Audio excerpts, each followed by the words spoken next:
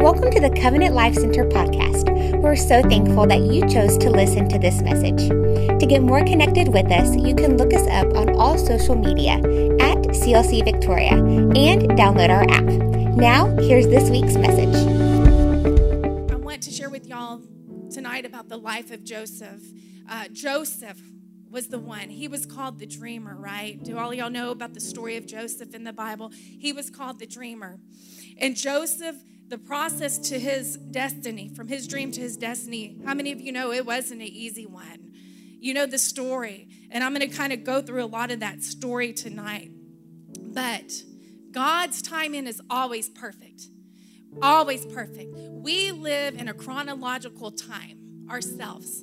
But God's Kairos time, the Kairos time of God, is always right on time. And Kairos means this. Kairos time is the right, critical, and opportune moment for action. God's not going to put you in a place when your character has to catch up with the calling. God has a calling for all of us. And when that calling is on your life, God needs your character to match up with that calling, because he doesn't want you to get to that place of your calling and be destroyed. And he's got to build the character in us. So there's going to be challenges. There's going to be defeats before there's victories. The greater the challenge, the greater the battle, the greater the anointing. If you can remember that, when you're seeking God, you're going through a trial, remember, the greater the battle, the greater the anointing. Say, this is only a test. How many of you remember? Let me just show it real quick, and then y'all will remember what it is. Real quick, if they got it. If not, how many of you remember this? Long time ago, right? There's a lot of young people in here going, what is that? You can't hear it, but it says, this is the emergency broadcast system. This is a test. Here we go. Is it playing? And it says, this is only a test. When we were little, how many of you saw this when you were little on your TV screen? All the time. It was such a distraction, right? And then it would have that, you can't hear the sound tonight, but if they could play it, it would sound like this, beep, even worse than that. Like, it was so irritating, right?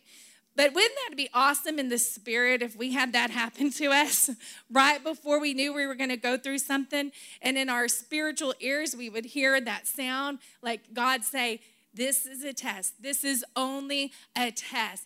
Beep. And that would just like wake us up and make us aware and ready that, hey, what you're about to go through, it's not because God desires it to destroy you, but it's because he wants to build character inside of you. And when God says it's time to accelerate, when God says it's time to promote, there's nothing that's going to stop it. Like Esther, for such a time as that, she was called for such a time as that. There's preparation in the process, but you can't bypass the process, but you can grow from the preparation, and that's God's plan. He wants you to grow in the process. He wants it to prepare you for your future. He wants what you're going through to build the character in you so you can reach your full potential in him. And the life of Joseph, if we look at the life of Joseph, because I'm going to hit on 10 points tonight, so now I'm realizing I got to really go through this fast because I'm going way too slow. But if we look at the life of Joseph, God gave Joseph a dream, right? Do you remember the story? He was in the field. He approaches his brothers. He had a dream. And already his brothers were already very, very envious and hateful towards him because he was his dad's favored son. And his dad even went so far, Jacob, Israel, his name changes Israel, even went so far as to make a coat of many colors for him. And so we see Joseph having this dream and sharing it with his brothers. But he didn't just share it with his brothers, but he bragged about it to his brothers. He got this dream, he got this promise from the Lord, but he was braggadocious about it. So he was dealing with one thing, you can see it right there, he was dealing with pride. And because of his pride, it put him in the pit. So let me just read, because I need to read a scripture, but I'm going to start with that part of the story in Genesis 37, verse 1 through 8 and 11. Then I'm going to skip down to 11. But it was that dream, this dream that is what catapulted Joseph into his destiny. It wasn't until he went through some things that he was promoted to his destiny. Genesis 37 says this. It says, now Jacob dwelt in the land where his father was, a stranger in the land of Canaan. This is the history of Jacob. Joseph being 17 years old, so he was only 17 years old at this time. It says, was feeding the flock with his brothers, and the lad was with the sons of Bilhah and the sons of Zilpah, his father's wives. And Joseph brought a bad report of them to his father. So he ran back to his father and was tattling to his daddy on his brothers. So it says, now Israel, which is Jacob, his father, loved Joseph more than all of his children. So we see he's favored because he was the son of his old age. Also, he made him a tunic of many colors. That was the coat of many colors. But when his brothers saw that their father loved him more than all his brothers, they hated him and could not speak peaceably to him, to Joseph. Now, Joseph had a dream. And this is kind of where it all really started. And he told it to his brothers, and they hated him even more. They already hated him, but when he shared the dream with them, it says they hated him even more. So he said to them, please hear this dream which I have dreamed. There we were, binding sheaves in the field. Then behold, my sheaf arose and also stood upright. And indeed, your sheaves stood all around and bowed down to my sheaf. And his brothers said to him, shall you indeed reign over us, or shall you indeed have dominion over us? They're asking him, what are you trying to say, Joseph? What is your dream trying to tell us, that we're going to bow down to you one day? So they hated him even more for his dreams and for his words. And then he had another dream, and it talks about the other dream. And then after that, we skip down verse 11. It says, and his brothers envied him, but his father kept the matter in mind. And so his brothers hear him bragging about this dream. They already hate him. They hate him more after they hear this. But so Joseph, the first test that Joseph had to go through was the pride test. And that's a test that every one of us will have to go through sometime in our lives. How many of you have ever dealt with pride? How many of you have ever dealt? I mean, if you can really be honest, I know every one of us should have our hands raised in here at least one time in our life that we have dealt with that spirit of pride. See, Joseph wasn't ready to be promoted. His pride had to first be tested. And because of his pride, he ended up in the pit. So if we look at Joseph's life, it looks like he didn't pass that first test, And I wish someone was there to tell Joseph, hey, Joseph, I mean, he was 17 years old, Joseph, don't brag. Don't brag about the dream. Just be faithful to God. And that's why his brothers hated him, because of this pride. And all pride is rooted in insecurity. And if pride is in the heart, then there's insecurity inside the soul. And before God can promote you to your promise, you first have to lose pride, because pride in any way will destroy your soul. How many of you have met someone before and you just really looked up to them? And then when you met them, or maybe it was a celebrity, maybe you happen to meet, and then you meet them and they're arrogant or they're proud. And what a turnoff that is. It's like, why did I ever look up to you? It's just a turnoff. But God, that's part of building character inside of us. When you go through a test and you recognize that maybe, hey, I'm dealing with that spirit of pride. And God's just trying to remove that out of you so that he can build that character inside you, so he can prepare you for what's next in your life. And so in the life of Joseph at this time, we see, if you read further down in the scripture, and I'm probably not going to read it, I'm just going to kind of paraphrase this story. But we see that his brothers, because of that they end up kind of conspiring against Joseph. And they say, hey, let's do away with him. He's our father's favorite, and he's just such a problem, and let's kill him. Well, then one of the brothers spoke up and says, no, we can't kill him. But they decided to throw him in a pit, and the pit had no water. I mean, the pit was a bad place. Can you imagine your brothers, all your older brothers that you look up to? And probably he looked up to them since he was little. I mean, they were all his older brothers. He was the younger one. And can you imagine them coming and grabbing you and throwing you in a pit and just leaving you for dead? And they even said, hey, let's pretend like a wild animal killed him, and we'll let our father believe that, Well, in the meantime, they see all these people coming through, a caravan of people, and they decide, hey, let's not allow him to die there in the pit, but let's pull him out of the pit. And they sold him into slavery. And this caravan of people ended up in Egypt. And so we see him at this time in his pit, and maybe there's a time in your life where you've been, let's say, a spiritual pit. Maybe there's things going on in your life where you feel like you're in a hole and you cannot get out of it. And sometimes you might feel like God can't even hear your prayers. Maybe you feel like everything that you pray is just falling to the ground.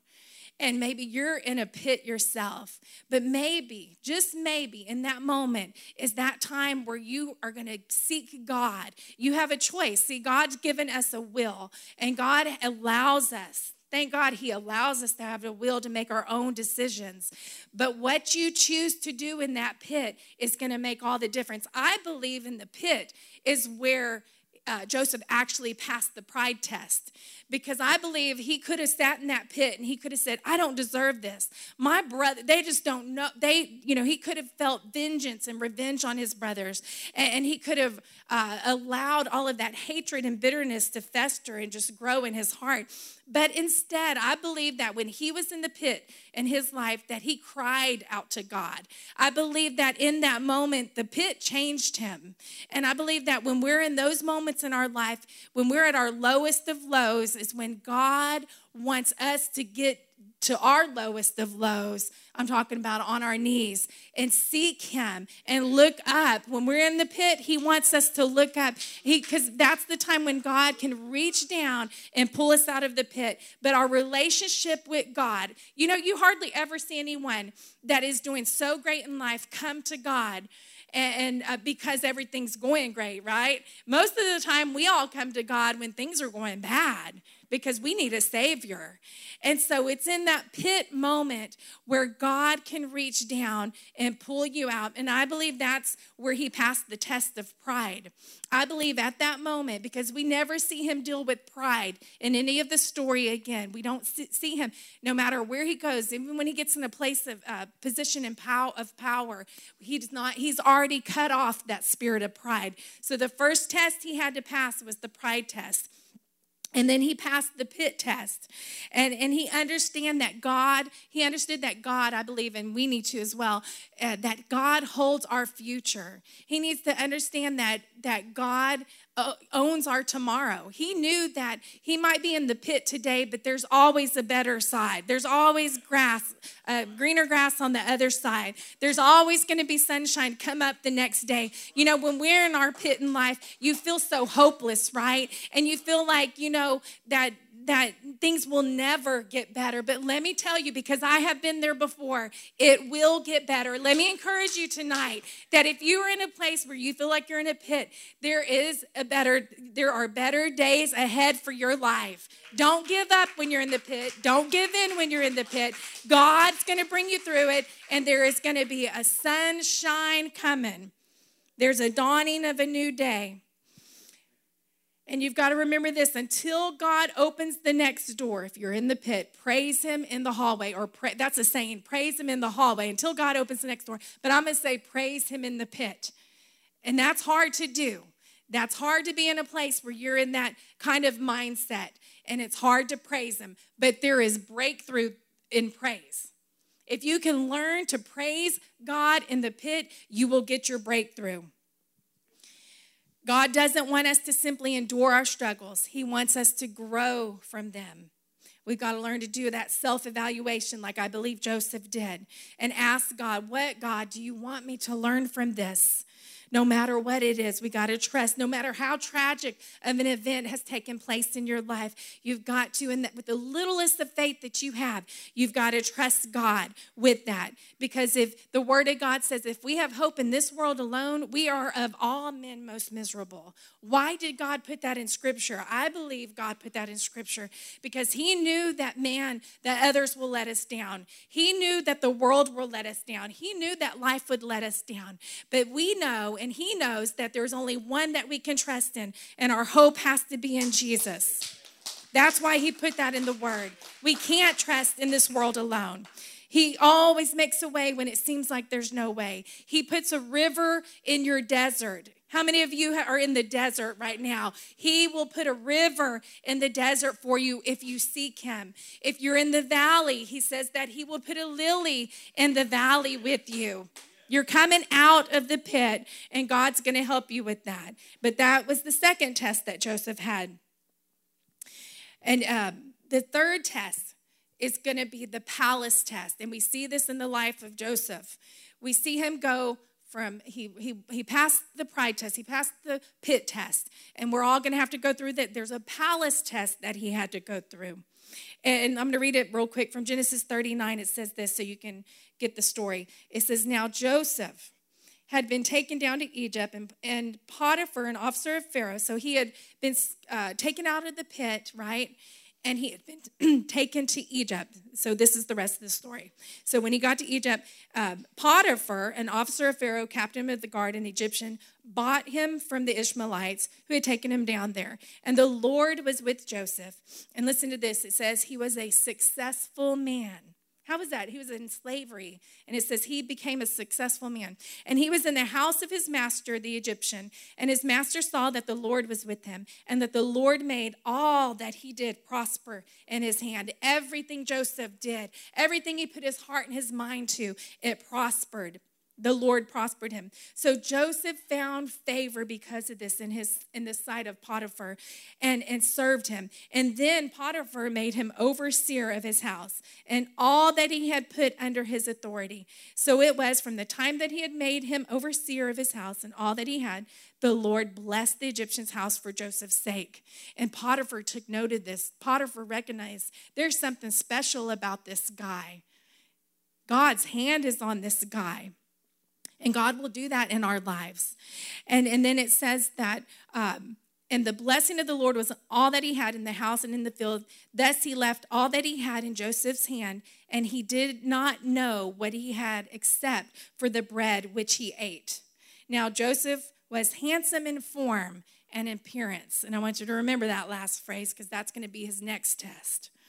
But the favor of God, we see, was all around Joseph's life. Everything that he put his heart and mind to was blessed, and it prospered, and people recognized that. Potiphar recognized that. And that's why he placed him in that place of authority in the palace. But when you get to that place like that, let's say at a spiritual place of the palace, you've got to become a good steward of that. You see, Potiphar had trusted in him, right? He trusted him. He saw God's hand on him. And it feels good when God proves that he's with us and when we get to that place. And it seems like Joseph went from the pit to the palace really fast. But remember that Joseph, although he's in the palace, he's still a slave. He just happens to be a slave over everything that Potiphar owns. But nothing is his own. None of it is his. Nothing belonged to him. He was only a steward watching over Potiphar's stuff. So we've got to realize that when God puts us in that kind of place and the favor of God is around us, how do we steward the favor of God matters. How we steward it. How will we be responsible for that favor? And don't take it for granted. And then the next test was what the last part of that was, and that was a test that every one of us are going to have to go through in life, especially in the day and age that we live in. And this is the purity test. And most of us know this story, but it says that, I'm going to kind of paraphrase it. It says that Potiphar's wife had longing eyes. That means she had been watching him. She had longing eyes. Remember, he was a handsome man, and she was lusting after Joseph. And her husband was gone almost all of the time. And so she would approach Joseph, and we see her tempting him over and over again and begging him she would say, lie with me, Joseph. And he would refuse. And this is what Joseph told her. He said, look, my master does not know what is with me in the house, and he has committed all that he has to my hand. He knew that Potiphar trusted him. And so this is a test that he had to pass. There's no one greater in this house than I, nor has he kept back anything from me but you, because you are his wife. How then can I do this great wickedness and sin against God? He had integrity, and he recognized this. And when he was faced with that temptation, it says that Joseph fled. He didn't only just flee. He didn't just walk away, but the last time it says that he ran, and he passed the test, and he was on his way to promotion after that. And even though our culture, and we all know, because you can just go to a movie thinking that it's just a good, innocent-looking movie from the trailer and you can get there, there's always got to be some kind of scene in that movie that provokes your mind and provokes your thoughts. Almost everything they make, unless you watch Pure Flicks all the time. And so we're constantly in this culture surrounded, I'm going to say it, sexual immorality. We are constantly surrounded by it. And we are constantly, because we live in a sensual society, tempted by those things. And maybe even daily tested by some of those things. But let me tell you, a person that is immoral in this area of life will be immoral in a lot of other areas. Because to be immoral in this part of your life, there's always got to be lies and there's always got to be deceit. And that will carry into every other part of your life. And not only that, but it will affect your family. It will affect your relationships. It will affect so many things, but it will also delay your destiny. It'll delay your destiny. But thank God we serve a God of mercy and grace, and that he allows us to retake every test. If you fell in one of those areas, let me tell you, God will allow you to retake the test. God is not done with you, because God doesn't want to destroy you. God wants us to reach our destiny. He wants us to reach our full potential in him. And he will allow you to retake it and retake it and retake it and retake it if you have to, because he wants you to pass the test. The path of obedience is always ultimately the path to promotion. You be obedient to God, and you will see him in so many areas of your life promote you. Joseph, falsely accused, falsely put in prison. It was part of the process. It was part of the plan. But remember, he was still being tested. He was building up spiritual muscles because there was a purpose all along. And he discovers that purpose at the end of this when I get to the last test that he has. But then we see, because of this, because of Potiphar's wife, we see Joseph have to go through something he never expected to go through. And it was the prison test. It says in Genesis 39, it says, so it was when his master heard the words, this is Potiphar, which his wife spoke to him, saying, your servant did to me after this manner. She was lying and telling all this stuff to her husband, that Joseph's master took him and put him into prison, a place where the king's prisoners were confined, and he was there in prison. But listen to this. In prison, the Lord was with Joseph and showed him mercy, and he gave him favor in the sight of the keeper of the prison. And the keeper of the prison committed to Joseph's hand all the prisoners who were in the prison. Whatever they did there, it was his doing. The keeper of the prison did not look into anything that was under Joseph's authority. He trusted him because the Lord was with him. He might have been in prison, but people recognized that the Lord was still with him. And whatever he did, the Lord still made it prosper because he was passing the test. So when he passed his now, God allowed him to move on to his next. And so we see him in prison. And if anyone had a right to be upset, mad, and angry and try to vindicate themselves and say, hey, that's not right. She's lying about this. It doesn't say anything in this story that Joseph ever did that. It doesn't say that he ever tried to vindicate himself. It doesn't say that he ever tried to tell Potiphar that, hey, I'm being falsely accused. It's almost as though he just allowed, he says, oh, I've already been to the pit. I might as well go to the prison again. I might as well go to the prison. That might be better than the pit. At least there's food and water in the prison. And so we don't see him trying to fight for himself. And so, but the Lord was on his side. Vengeance is mine, says the Lord. God always takes care of. When you're done unjustly, God will always prove his justice in your life. And even in your prison, God can raise you up as you wait on him. That's the key. Continue to wait on him. Continue to be faithful to God. If you're going through a spiritual prison in your life, and I have been through one where I have felt like I was in chains.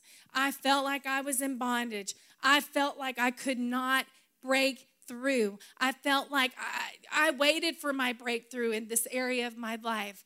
And it seemed like so long. But I've gone through the prison test before.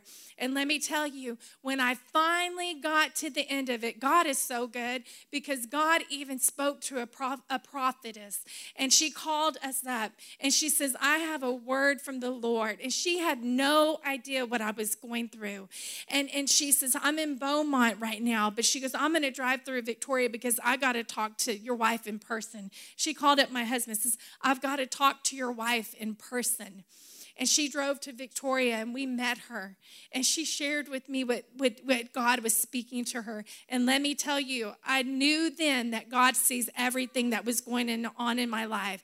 Even though I felt like I was in prison and I felt like God didn't care and I felt like God didn't know, God saw everything I was going through. And in the end of our conversation, she said this to me. And she looked at me straight in the face. And I don't know if you remember this, babe, but she looked at me and she said, God says you passed the test. And I had just had a breakthrough in an area right before she called. And God was letting me know. I saw it all along. And he says, thank you, my daughter, because you passed the test. It was just a challenge. And now you're ready for the next. And I remember when she said that to me, I thought, God, this was a test? Why did I have to go through all this? I had no idea it was a test. It would have been so much easier before everything happened if God would have said, hey, you're about to go through a test. Be prepared. Be aware. It's just me testing you. But it doesn't always work that way. But I'm hoping that this is going to help you when a trial comes your way. Kind of step back and look and say, hey, maybe this is God's way of testing me because he wants to build character in me. He wants to prepare me for my destiny. And so then the next test, number 6, there's 10. Let me try to get through this, was the prophetic test over his life. And we all have a prophetic word over our lives. How many of you believe that? Every one of us have a prophetic word over our lives. Something God has spoken to you about. Maybe even God used someone to speak to you about. But there's a word over your life and there's a destiny. There is a purpose over every one of our lives. That's one of the things that most people ask is, what is the purpose in my life? That's one of the biggest questions that there is. Let me tell you, he's no respecter of persons. He doesn't look at one person and say, they're more special than that person. That person deserves to have a dream from me. That person doesn't. No, he looks at all of us. He says, we are wonderfully and fearfully made. He knew the moment that we were created in conception that he had a purpose and plan in our lives. He has a dream that he's given every one of us, and he has a destiny for every single one of us. And so we see this prophetic test, and remember, he had the dream about his life. He had a word spoken over his life. And Psalms 105 says this, and I want you to remember this. If you feel like God has given you a word for your life or a dream, or maybe even God sent someone to give you that word, hold to that word tight. There's going to be, like I said, the test, the process. There's going to be process and preparation before you get to that promise. If God's given you a promise over your life, hold it close to your heart. And don't let the enemy take that word out of you. Don't let the test will try to make you delay that promise. And the test will try to make you say, hey, that wasn't a word from God. That's not from me. But this is one way that you can judge whether it was a word from God or not. Psalms 105 says this, Moreover, he called for a famine in the land. He destroyed all the provision of bread. He sent a man before them, Joseph, who was sold as a slave. I'm in Psalms. They hurt his feet with feathers. He was laid in irons until the time that his word came to pass. The word of the Lord tested him. So if you look up the word, the first word in the Strong's Concordance, that first word, until the time that his word, this is the word that Joseph got. This is the prophetic word that he got over his life. It was the spoken word over him. Until that prophetic spoken word in his life came to pass, the word, the literal word of God, of the Lord, tested him. Y'all get that? And the king sent and released him. The ruler of the people let him go free, and he made him Lord over his house. Psalms 105:19, the same exact scripture sums it up, and I love the way it sums it up. Everything that we're talking about right now, this scripture sums it all up. This is the same thing I just read, except it's the New Living Translation. It says it like this: until the time came to fulfill his dreams, the Lord tested Joseph's character. That's what it was all about. Say, it's only a test. I'm only going through a test. So God tests our faith with the prophetic word, but he tests our character with the word, his word. Did y'all get that? He tests our faith with the prophetic word, the promise that you have. Your faith is tested by that word, but he tests our character by his word. But how do we pass this test in our own lives? We get in the book. We live by the book. We fall in love with the book. When I say the book, I'm talking about the word of God. And you've got to judge the prophecy. You got to test that prophetic word. It has to line up with the word of God. And you've got to know that it's from God. There's a lot of prophets out there that will give you a word. That word has to be tested. You've got to know that it's a word from God. Paul understood the importance of holding on to the prophetic word of God. He even reminded the Thessalonian church of this. In 1 Thessalonians 5, Paul says to the church, do not despise prophecies. He says, test all things, but hold fast to what is good. In other words, hold on to that spoken word, but test it, but remain faithful to God. Till that word comes to pass. Remain faithful to God. And so we see Joseph, and he's in prison. And then we see in the story, we see that there's a baker and a butler that get thrown into prison. Pharaoh, the head of all of the land, throws his head butler and baker, became angry with them, into prison. Well, they put Joseph over the baker and the butler. And one night, both of them had a dream. And the same night they had a dream. And come to find out, Joseph asked them, about what was bothering them. He could tell by their countenance. And they told him about their dreams. And he says, well, only the Lord can interpret that. Tell me your dream. And so he told him the dream, and God used him in the prophetic to interpret their dreams. And from interpreting their dreams, that's what got him out of prison into a place of power. He became second in command under Pharaoh, all because of the dreams he had that he interpreted for the baker and butler. But there was also a process between that time, because he told the baker, he told the butler, he says, remember me whenever that you get back to Pharaoh's house, and remember to make mention of me to Pharaoh. Well, he gets back there, and he's serving him for years, and he totally forgets about what Joseph had done for him. And one night, Pharaoh had the dream. And Pharaoh had a dream about 7 fat cows and 7 skinny cows. And then he had another dream that was similar in a different way. And he was so disturbed by this dream. And the butler took note of it and says, what's wrong, Pharaoh? And he says, I'm so disturbed by these dreams I'm having, and I just can't understand them. And voila, he remembered, hey, I know a guy that interpreted my dreams. He hears from God. And he said, send for him. And so they send Joseph to Pharaoh, and he interprets the dream. And he tells Pharaoh, he says, what the dream meant. He says, there's going to be a time in the land where you're going to soon have 7 years of plenty.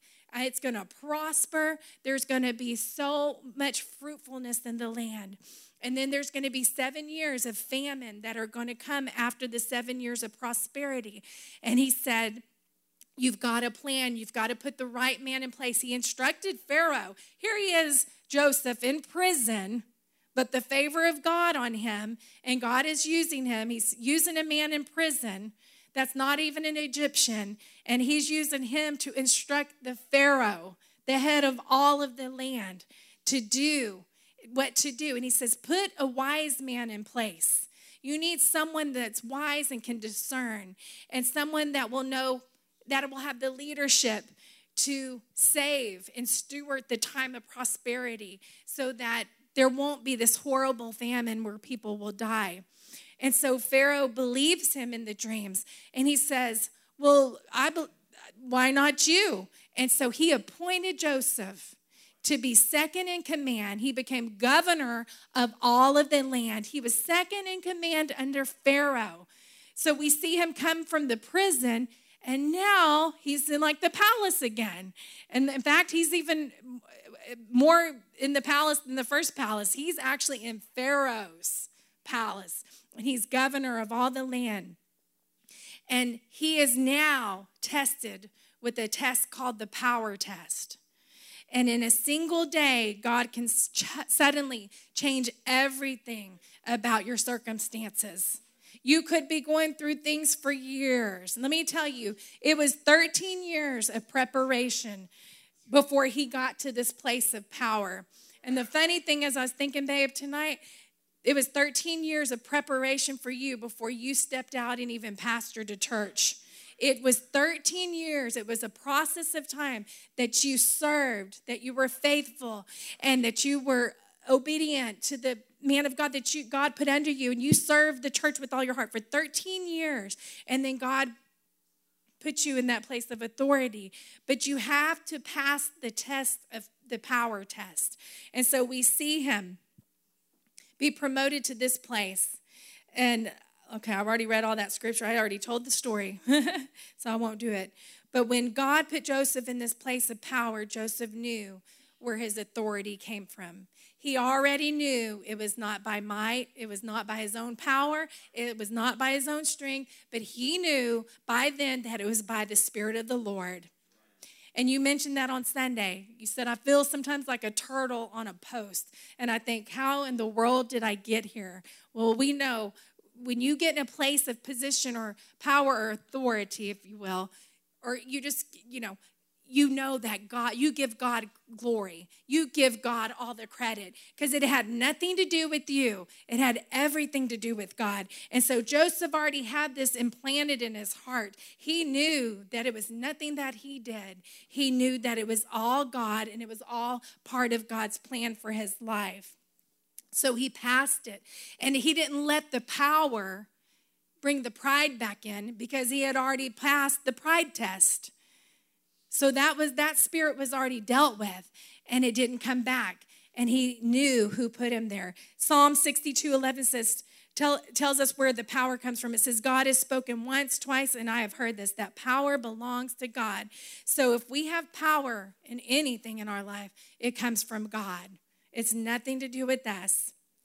So we got to remember when you get in that place of authority or power that you've got to remain humble. And I spoke on that the last time. You've got to remember to stay humble so God can continue to promote you to your next.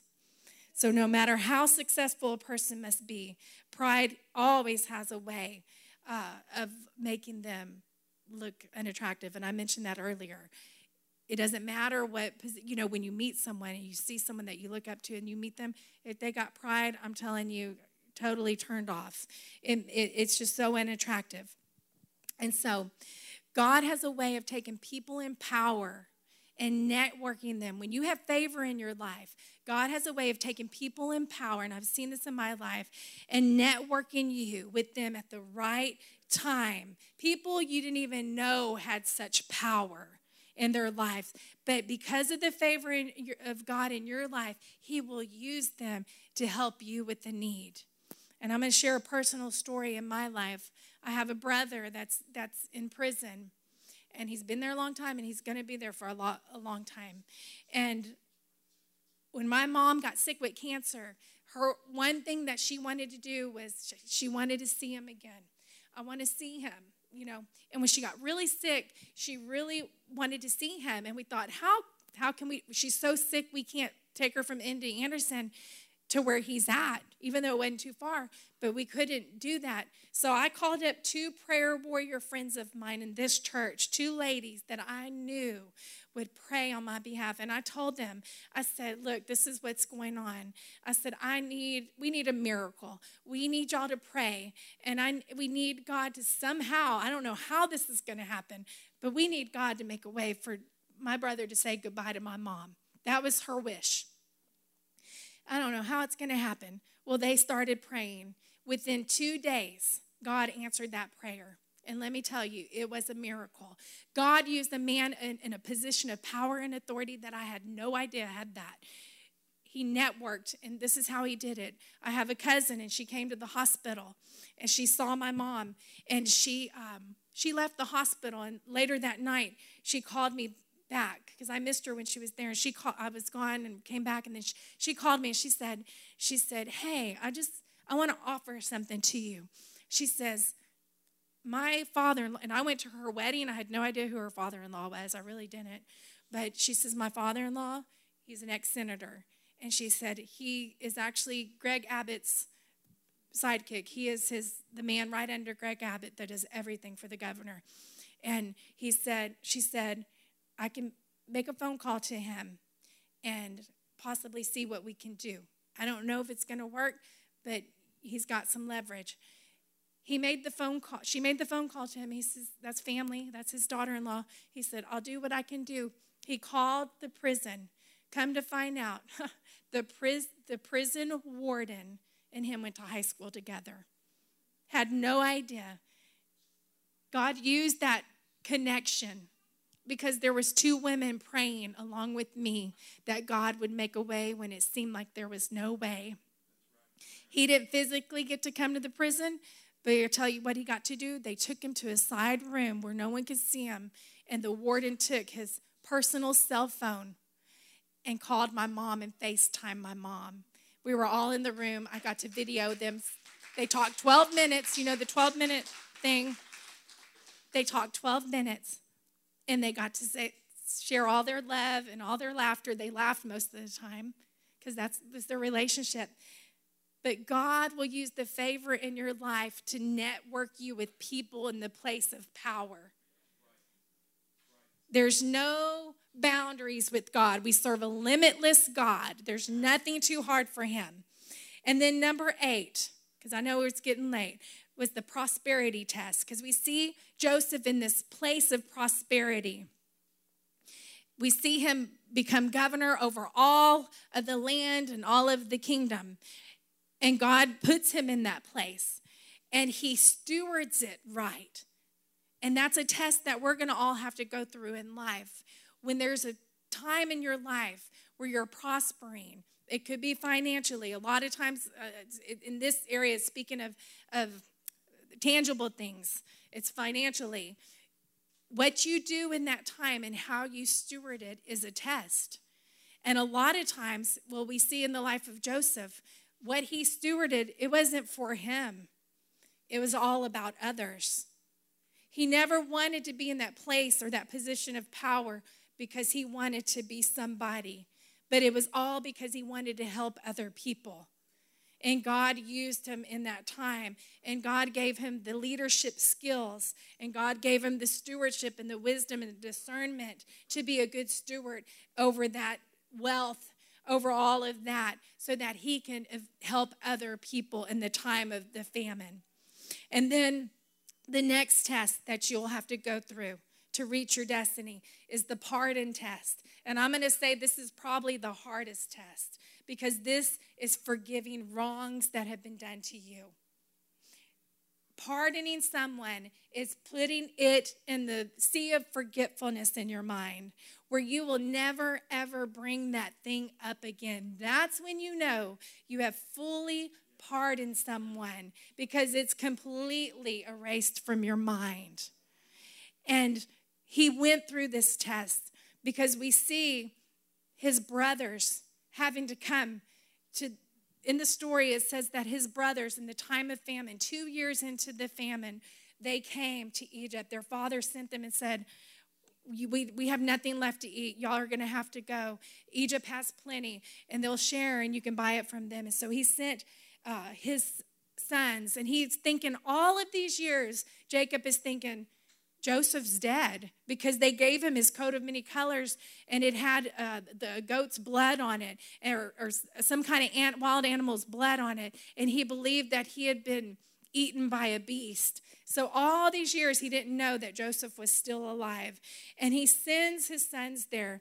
And Joseph, the one being overseer of all of this, sees his brothers, the ones that did the ultimate betrayal of him, the ones that wanted him killed because they were so jealous of him. He had to face them.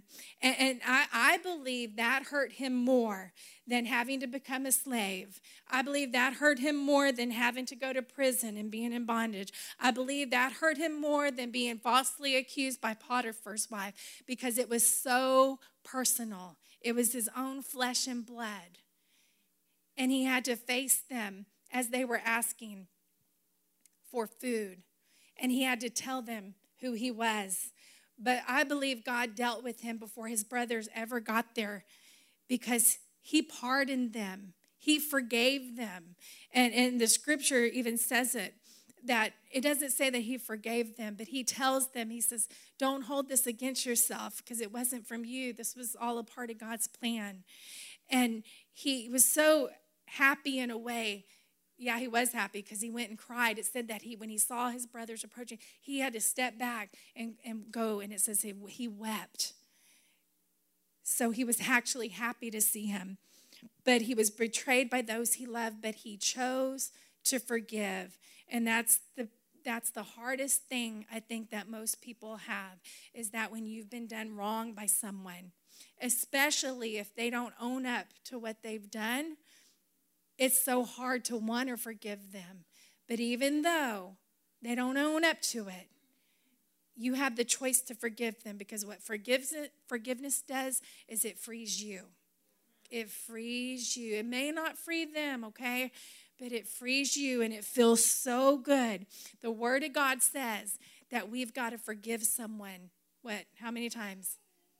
70 times 7 for the same sin.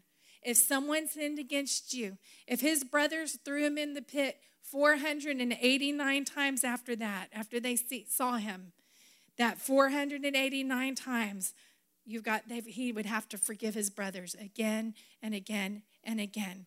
But it frees you. It frees him. We can't try to bring justice to an unjust situation. God has to fight that battle for us. Haley went through that. Haley was attacked by a man. He's in prison. Actually, he just got out of prison. But I ran into him in the time before he went to court and was put in custody, or before he went to prison. He was out for 18 months on the streets of Victoria. And this man that tried to take her and do I don't know what to her, but he attacked her. And she got away. But I ran into him at a store, and it's like he knew who I was because of the way he was acting. He was buying a huge case of beer, and I just stood behind him, and I realized it was him. And everything inside of my mommy's heart wanted vengeance on him because of what he did, because of what she had to go through after that, battling the fear, battling the things that she had to go through because of that one thing that he did to her. And in my mommy's heart, I wanted to take vengeance on him in that moment. And I thought, what can I do? There's cameras around here. I got it inside of me when it comes to my kids, let me tell you. But I just stood back. He walked out. I went to my car, and I just prayed. And I said, Lord, vengeance belongs to you. There was nothing that I could do for the injustice. But let me tell you, God took care of it. And she never had to face him again. And God did put him in prison. But there's just some things that we have to forgive, and we have to let God take care of the rest of that. God has to be the one. Vengeance doesn't belong to us. That part belongs to God. It never says that Joseph's brothers repented. It never says that when they came before him that they said, oh, brother, please forgive us for what we did. We wronged you. We should never. They never said that. Instead, his brothers, what they said is, oh, we see that you now are in a place of authority, and we are here to be servants to you. But it never says that they actually repented. But yet, Joseph still forgave them and pardoned them for the sin that they committed against him. He passed the pardon test. So he had just built up some huge spiritual muscles, and he was already in the place where he was in his purpose and he was in his destiny. And that's the 10th one. The 10th one is the purpose test. And this is when Joseph realized that his promotion was connected to his promise, and this was his destiny all along. That everything that God tested him with was a preparation to get him to the place right where he was at. And it brought deliverance and salvation even to his own brothers that committed that sin against him. And Joseph says this, as for me, you meant evil against me, he told his brothers, but God meant it for good in order to bring it about as it is this day to save many people alive. You see, he realized the purpose all along was never about him. It was all about others. And in our walk with God and in the destiny of God for our lives, when you're living in the kingdom of God, the purpose is never all about you. It's not all about your calling. It's always, God has it always be about others. It's always about how can I help this person? What can I do? It's always going to be something that's going to help or change someone else's life for the good. That was his purpose. And in Genesis 45, it says, then Joseph said to his brothers, I am Joseph. This is when he reveals himself. He lets them know who he is. See, they didn't know, when they saw him, they had no idea who he was. And he hid that for a while from them. And then finally he reveals it. Says, I am Joseph. Does my father still live? He was so concerned about his father. He says, but his brothers could not answer him because they were so dismayed in his presence. They couldn't believe that he was in this place of authority. And you know what? That word, that dream came to pass. His brothers bowed down before him, just as the dream, just as the word that came to him from the Lord in his youth. And this was years later that this happened, after many years of tests. And it says, then Joseph said to his brothers, please come near to me. So they came near. Then he said, I am Joseph, your brother, with whom you sold into Egypt. But now do not therefore, he's telling them, don't be grieved or don't be angry with yourselves because you sold me here. He says this, for God sent me before you to preserve life. So he's saying, all that's happened to me, it wasn't your fault. This was part of God's plan. This was all part of God's plan for my life from the beginning. God did this. And then it says, for these 2 years, the famine has been in the land. There are still 5 years, he's warning them, there's still 5 years, which there will be neither plowing nor harvesting. And God sent me before you to preserve a posterity for you in the earth and to save your lives by a great deliverance. And here he goes again. He actually says it 3 times. But he says, so now it was not you who sent me here, but God. And he has made me a father to Pharaoh and the Lord over all of his house and ruler throughout all the land of Egypt. But it was only through the hard lessons learned in those years of testing that God was able to equip Joseph. It was only through those same lessons that Joseph was found faithful. He was found faithful to walk out his destiny and to fulfill the dream that God had for him to the fullest. He passed the purpose test. He realized that it was never God that did that his brothers did to him, but he realized that that was all a plan of God. Everything that we go through in life, God says God will turn every bad situation around for our good. If we love the Lord, he says, with all of our hearts, he will turn every bad thing that we've had to go through in our lives. Somehow he'll take that and he'll turn it around for our good. And he uses those things. He uses uses our trials to help others. He uses our testing so we can relate and empathize with others when they're going through those things. So we can say, hey, I made it through it. I went through I went through that. I went through a divorce. I went through a betrayal. I went through a hard time. I lost my house. I was homeless one time on the streets. But let me tell you, God will see you through. God will use the hard trials of your life, the tests of your life, to use you to encourage someone that's going through the same thing. It's never in vain. No trial will be in vain when you live for the Lord. And so we see Joseph encountering tests all along the way, from his promise to his promotion, that place of power, that place of his true promise. And it wasn't an overnight thing. It was years and years of preparation. And sometimes we'll see that in our own lives, years and years of preparation. And let me tell you, we went through years of preparation. Then we started pastoring. And then I'm going to tell you again, we went through another 10 years of preparation. It's like God was preparing us 13 years. God's been preparing us the past 10 years to get us to our next. And I feel like right now God has us in a place where he says, okay, you passed this test. You passed this. I looked at all of these. We passed that test. We passed that test. It was a 10-year process of pastoring that God finally says, okay, now they're ready. Their character wasn't matching their calling. Am I tattling on myself? Can I be real? Your character has to be ready to match your calling, so that when you get to the destiny that God's called for you, you won't be destroyed, but you will continue to be promoted. You'll continue to prosper in God because you've already gone through it all. You check it off. I passed that test. And you go through it again. You said, you know what? I made it through it before. Shadrach, Meshach, and Abednego. I like that story.